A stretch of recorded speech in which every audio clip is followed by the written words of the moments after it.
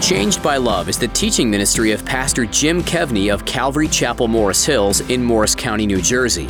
Pastor Jim's desire is to teach the Word of God with passion and simplicity, as well as a direct application to our daily lives. Have you ever been in the position of preparing someone to take over for you? It can be challenging no matter what the project or activity is. When you're in charge, making decisions is much easier, but giving that responsibility away or taking it on is much more difficult.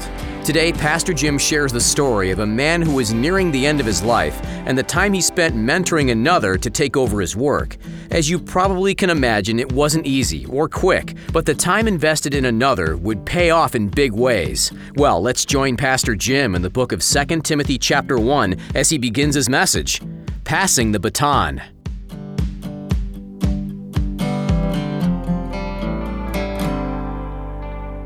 When I used to watch the Olympics, I don't really watch them anymore, but when I used to watch them, I really liked the track and field events. And one thing I was really intrigued by was the sprint relay races. And I was a distance runner in high school, actually even ran some in college, but I was really interested in the sprint relay races for the reason being that the fastest team did not always win. The races were so fast and so short that often it was the team that was the best at passing the baton that won. Whereas in a longer race, you could get away with a bad toss, you could get away with dropping it. In a short race, you can't at all. And so the passing of the baton was often the difference between winning and losing.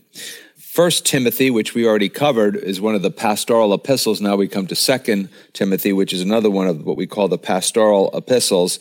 And 1 Timothy was, I guess, more of a distance race. The Apostle Paul was hoping to see his young friend and protege, Timothy, who he had sent up to Ephesus because that place was messed up. And he was like, you got to get up there. You got to fix this thing. They had traveled together for years. And in the letter of 1 Timothy, the Apostle Paul offered Timothy some apostolic and pastoral wisdom in how a church was supposed to be organized, how a church was supposed to be run, how a church was supposed to function properly. And that's what a lot of the New Testament letters are about, kind of getting rid of the riffraff or telling the riffraff to get it together or get rid of the riffraff, how God wants his church to function. But 2 Timothy is very, very different. 2 Timothy, this letter is much, much more personal because the Apostle Paul knows he is passing the baton for the last time. And so, to make it easy on me, I made the title of tonight's message, Passing the Baton. And he had been imprisoned in Rome before, and he'd been released, but now once again, he finds himself in a Roman prison. And the Apostle Paul was always being arrested. It was just kind of like the way he did his thing. I guess he needed one of those PBA cards or something like that, which the policemen in the congregation are always glad to give me. They must think I drive like a crazy guy. So he was arrested many times before. A lot of times he was under house arrest because they didn't really give you 3 meals and stuff like that. You had to have your friends bring in your meals and take your laundry out for you and stuff like that. But it appears to be here that now the Apostle Paul is in a Roman dungeon. And it's about 67 AD. Jesus has been gone for 35 little more years, and he knows that he won't be released. The Apostle Paul knows that he is going to be executed for his faith. And it seems like a sad ending for arguably one of the greatest men who ever lived. And yet, oddly enough, this letter of a man who's about to die absolutely 100% proves his greatness. I mean, this guy is a class act all the way. You say, well, how so? You would think his focus would be on being released. It's not his focus at all. His focus is on passing the baton of faith to the next generation. And that's something that all of us really need to be aware of and constantly be thinking about. And it's easy for a generation to lose the gospel. I think we live in a generation right now that is losing the gospel, or in many sectors, it has lost the gospel. And if you assume the gospel, often the next generation will abandon it. And, it's very interesting. We're going through 1 Corinthians 15, and if you've been around the church a long time, you're like, gosh, I've heard this chapter a billion times before. And yet so many people coming up to me after the service like, well, I know I heard it, but I never understood it. I never knew what it meant. And I'm like, well, that's great, isn't it? I mean, it's good. I mean, I'm glad you do, and I wish you knew what it meant, but, it's fine. I'm glad that you're here. Tradition has it that the Apostle Paul was beheaded, and he probably knew that's what was coming down the pike for him. So he sits to write what some might even term his last will and testament to the church. So Timothy was the Apostle Paul's younger traveling ministry companion, and he grew from just this kind of kid he met, and eventually, they did a lot together. They served together probably about 15 years or so. And so he became, if you will, what we call a son in the Lord to him, someone who was very, very dear to him. And he went from being kind of the kid who's, I guess, probably started out as a gopher. That's where you start a lot of times when you're starting out, to being a real faithful worker, so faithful to the point in time where the Apostle Paul sends him out to a church to try and fix it, which the Ephesian church was in a very important and critical church. In fact, we'll read the passage in a minute in a little different version, but the Apostle Paul told the Philippian church, essentially, I have no one like him. I mean, there's really, of all the people that I do ministry with, of all the people that I hang out with, there is no one like Timothy to me. They were unusually close. And for the Apostle Paul, Timothy was very, very trustworthy. And like I said, they've been in ministry together for about 15 years. And one thing we will learn for sure, Timothy was no Apostle Paul. Not at all. He had a lot more character flaws, and that's just the way it is. And you kind of feel bad for the guy. Certainly the Apostle Paul would be a tough act to follow. And that's what happens a lot of times with anyone who's a founder. A lot of times the founder is sort of this risk-taking rock, takes a lot to unnerve them. They learn how to navigate storms, and a lot of times people come into something that's already set up and they haven't done a lot of the hard work. People sometimes say to me, what do you miss the most about starting the church here? I always say, I miss praying for pencils. Now we buy expensive equipment and, we can just do that kind of stuff, but I miss praying for pencils. And, that's the way it goes. I've read many years ago a statistic saying that if somebody starts a business and they pass it on to one of their kids, about a 44% chance that the business will survive. And then if they pass it on to a grandkid, it goes down to about 13%. I recently was reading an article about generational wealth, and if you pass on a lot of wealth to kids, 30% of them will probably just squander it. And then if it makes its way to the grandkids, say goodbye to Hollywood. It's not going to happen. So I'm just going to, next time I talk to Pam about money, I'm like, let's just go live it up, babe. Come on, what's the point, right? So the Apostle Paul was a rock. He wasn't even afraid of Caesar Nero. It was a crime to say that Jesus was Lord because Caesar thought he was Lord, and so it was, you could get the death penalty for that. And so every time the Apostle Paul stood up, he went, Jesus is Lord. Right? So he wasn't even afraid at all. And Timothy was, let's put it this way, he was much more human. He was like most people. In 4 chapters, the Apostle Paul tells Timothy what he and all followers of Jesus need to remember as we follow Jesus. So I'll just give you a quick outline that we need to remember both now and as we move on to glory. Chapter 1, he's going to tell us to guard the gospel, to hold on to it. Don't let it get out of hand. Don't add to it. Don't subtract to it. Just guard it with all of your life. Chapter 2, he tells us that we have to go out, all of us, and teach the gospel. And when you go out and do that, he says, be ready to suffer for it. Not everybody's going to be like, oh, gee, thanks for telling me. Right? And so be real, just be ready for it. Chapter 3, he's going to say, continue or abide in the gospel. No matter what happens, keep going in it. The gospel, the saving message of Jesus Christ, that Those who put their trust in him will have their sins forgiven because he paid for them on the cross.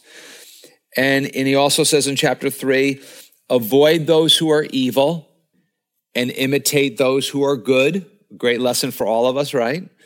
And so then in chapter 4, he says, preach and proclaim the good news of Jesus Christ until the end. And I think it's fair to say that if you agree that we live in an age of a compromised church, these are very important things for all of us. So let's jump in. Again, writing from prison, 2 Timothy chapter 1, verse 1, he writes, Paul, an apostle of Jesus Christ, and then a very important statement, by the will of God, according to the promise of life which is in Christ Jesus. So typical of an ancient world letter, they put their name in the front. Now, usually we look at the return address on the envelope, and if there's not one, then we go right back to the first. We go right to the back to see who wrote to us. But they put their name on the front end, and it begins with the writer's name, and then he says he's an apostle of Jesus Christ. So what is he saying when he means he's an apostle of Jesus Christ? He means that he was called to be one of the group of men that Jesus referred to as the apostles. Now, we saw in 1 Corinthians chapter 15 that he was called about a year later. So he's a later addition to the crew, and we're going to talk about a little bit how some of that worked in a second. And so it doesn't sound like much to us because we're so used to the word apostle. Oh, the apostles this, the apostles that. But this was a big deal. They definitely had bullseyes on their back. The Roman Empire was hunting them down because they had become a problem to the Roman Empire.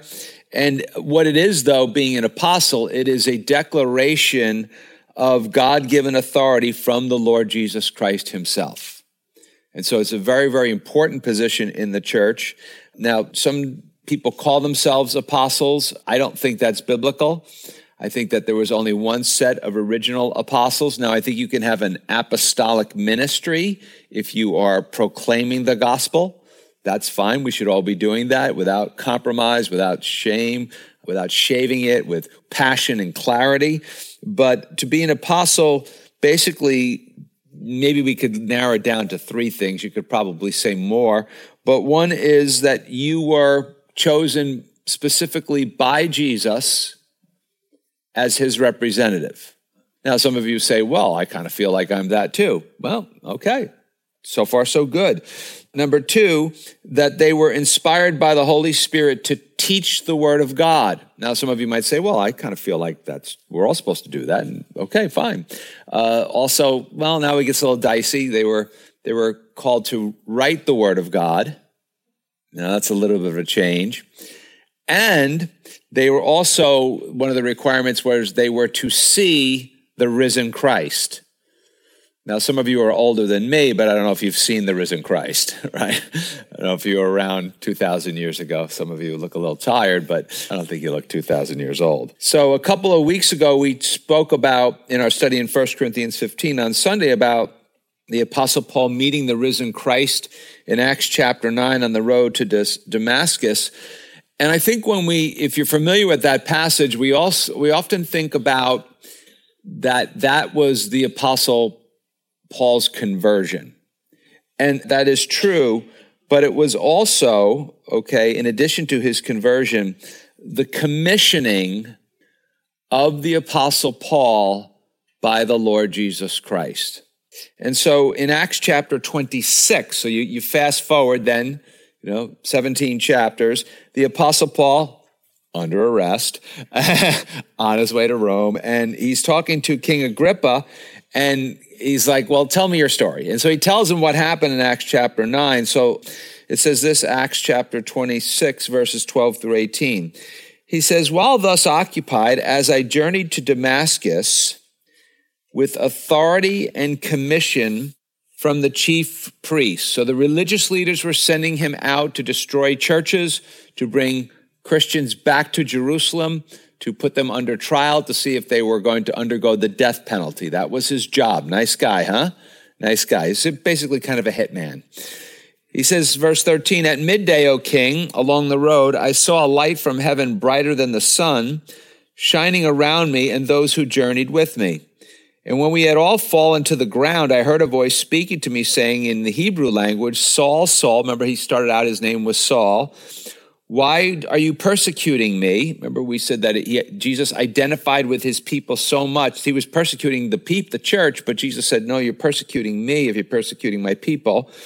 It is hard for you to kick against the goads. And so the goads would be the things that were prodding him. So maybe God had been prodding his conscience, and maybe that's you. Maybe God's prodding your conscience, and it's hard for you. You're kicking against it, but he keeps doing it and keeps doing it. He is relentless. So I said, who are you, Lord? And he said, I am Jesus whom you are persecuting, but rise and stand on your feet, for I have appeared to you for this purpose. Now listen to this, to make you a minister and a witness of both the things which you have seen and of the things I will yet reveal to you. And no one explains the life, death, and resurrection better than the Apostle Paul. It's just absolutely amazing, the depth and what he learned from the Lord Jesus. He went away for, we think, about 14 years into the desert and sat at the feet of Jesus, just learning. Now watch verse 17. I will deliver you from the Jewish people as well as from the Gentiles. And they divided the world into Jews and Gentiles. He was a Jew. Now they thought the Gentiles were basically the kindling wood for the fires of hell. Gentile dogs. So they were not the best of buddies. And then he says, as well as from the Gentiles, to whom I now send you. So he says, I'm going to send you to those people that you hate. You thought you hated the Christians. Now I'm going to send you to the people that you really hate. Now, that word send you is very, very important. It's the two words ego apostello. What does that mean? It means he just said to him, I apostle you. Right there, right at the moment when he meets him. I apostle you. In other words, I appoint you as the apostle to the Gentiles. That's what he's saying to them right at that moment. And that guy must have been like, what? What? To open their eyes, Jesus still talking to him, in order to turn them from darkness to light and from the power of Satan to God, that they may receive the forgiveness of sins, and there's even more, an inheritance among those who are sanctified by faith in me. What is he saying? I'm going to bring them into the family. Now, this goes against everything that he knows as a Jew. Like, he must have been like, what? What? And the Apostle Paul says, it was all, he's telling Timothy, it was all by the will of God. I am what I am. Remember he said that in 1 Corinthians? It's just by the will of God. I wasn't asking for this. And I was just going down the road and boom, I was on the ground, bright light. And all of a sudden Jesus is there and he's like, yeah, I'm sending you out. And I'm going to send you out on an incredible mission. In fact, he said to another guy, I have to show this guy how much he has to suffer. So the Apostle Paul is saying this was all part of, and he's telling Timothy, the will of God for my life. That he's an apostle by God's authority, not his own. And the apostle here is also given divine authority. So as he writes this letter for Timothy and for followers of Jesus throughout the centuries, we are reading a divinely inspired letter from God. As we learned in 1 Corinthians 15, the Apostle Paul worked harder than the rest of the apostles. Remember what he said? But it really wasn't I who worked. It was the grace of God that was working within me. So while we are not apostles, followers of Jesus are like apostles. And by the way, if you're here and you're not a follower of Jesus, we're glad you're here with us, or if you're watching us online or listening on the radio. But followers of Jesus are like the Apostle Paul in the sense of God calls us and God empowers us to serve him. Now, some might say, well, come on, they went together for 15 years. They ministered together for 15 years. Timothy knows all this. He's probably heard the story 1,000 times. Why is he repeating this? Why is he saying this to Timothy again? I think to empower Timothy. I think he's reminding him, listen, just as I was called to this thing, you were called to this thing. It was a different calling. It didn't happen the same way, but nonetheless, you were called by God.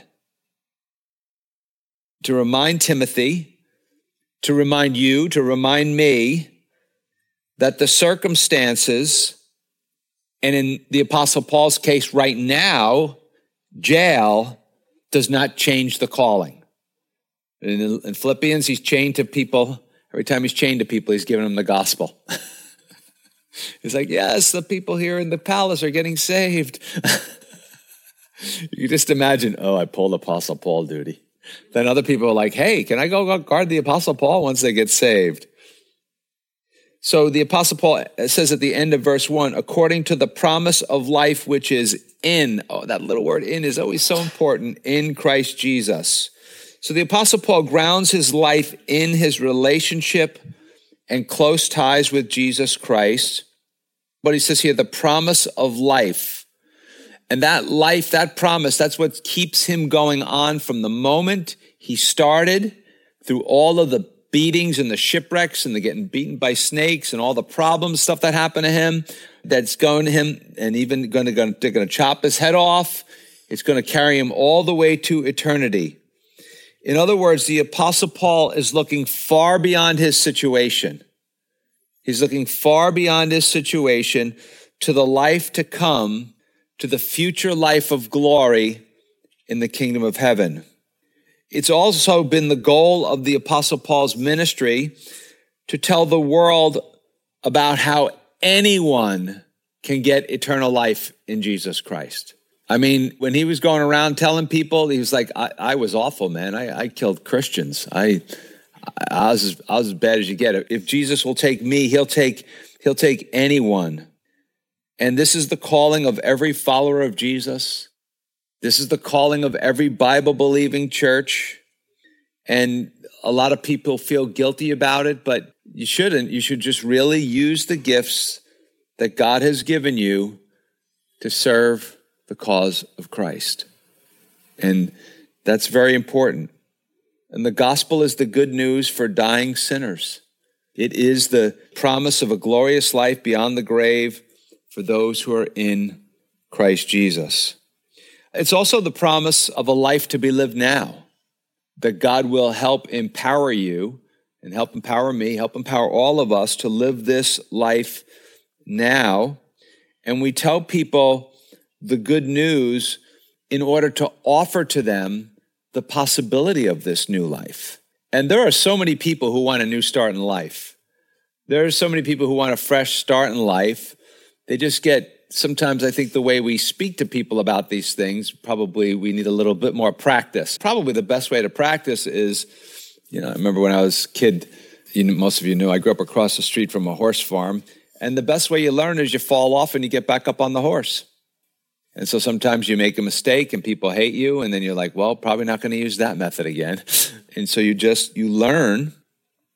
And the closer we get to Jesus, the more compelling it is for us to serve the Lord. And as we serve the Lord, it becomes easier to persevere in encouragement and hope. He says, verse 2, to Timothy, a beloved son. Another version says, my beloved son. Another version says, my dearly loved son.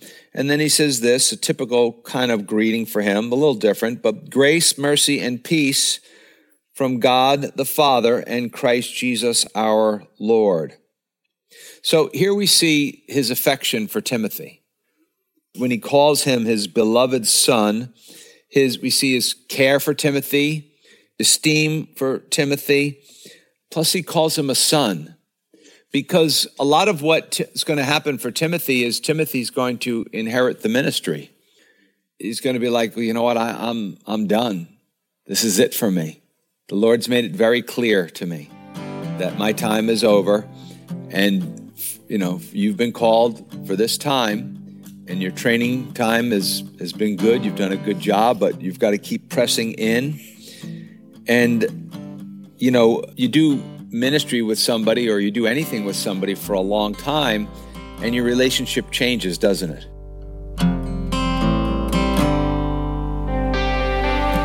Thank you for spending the last half hour with Changed by Love with Pastor Jim Kevney of Calvary Chapel, Morris Hills in Morris County, New Jersey. Changed by Love is designed to help you deepen your relationship with Christ, no matter where you are in your journey.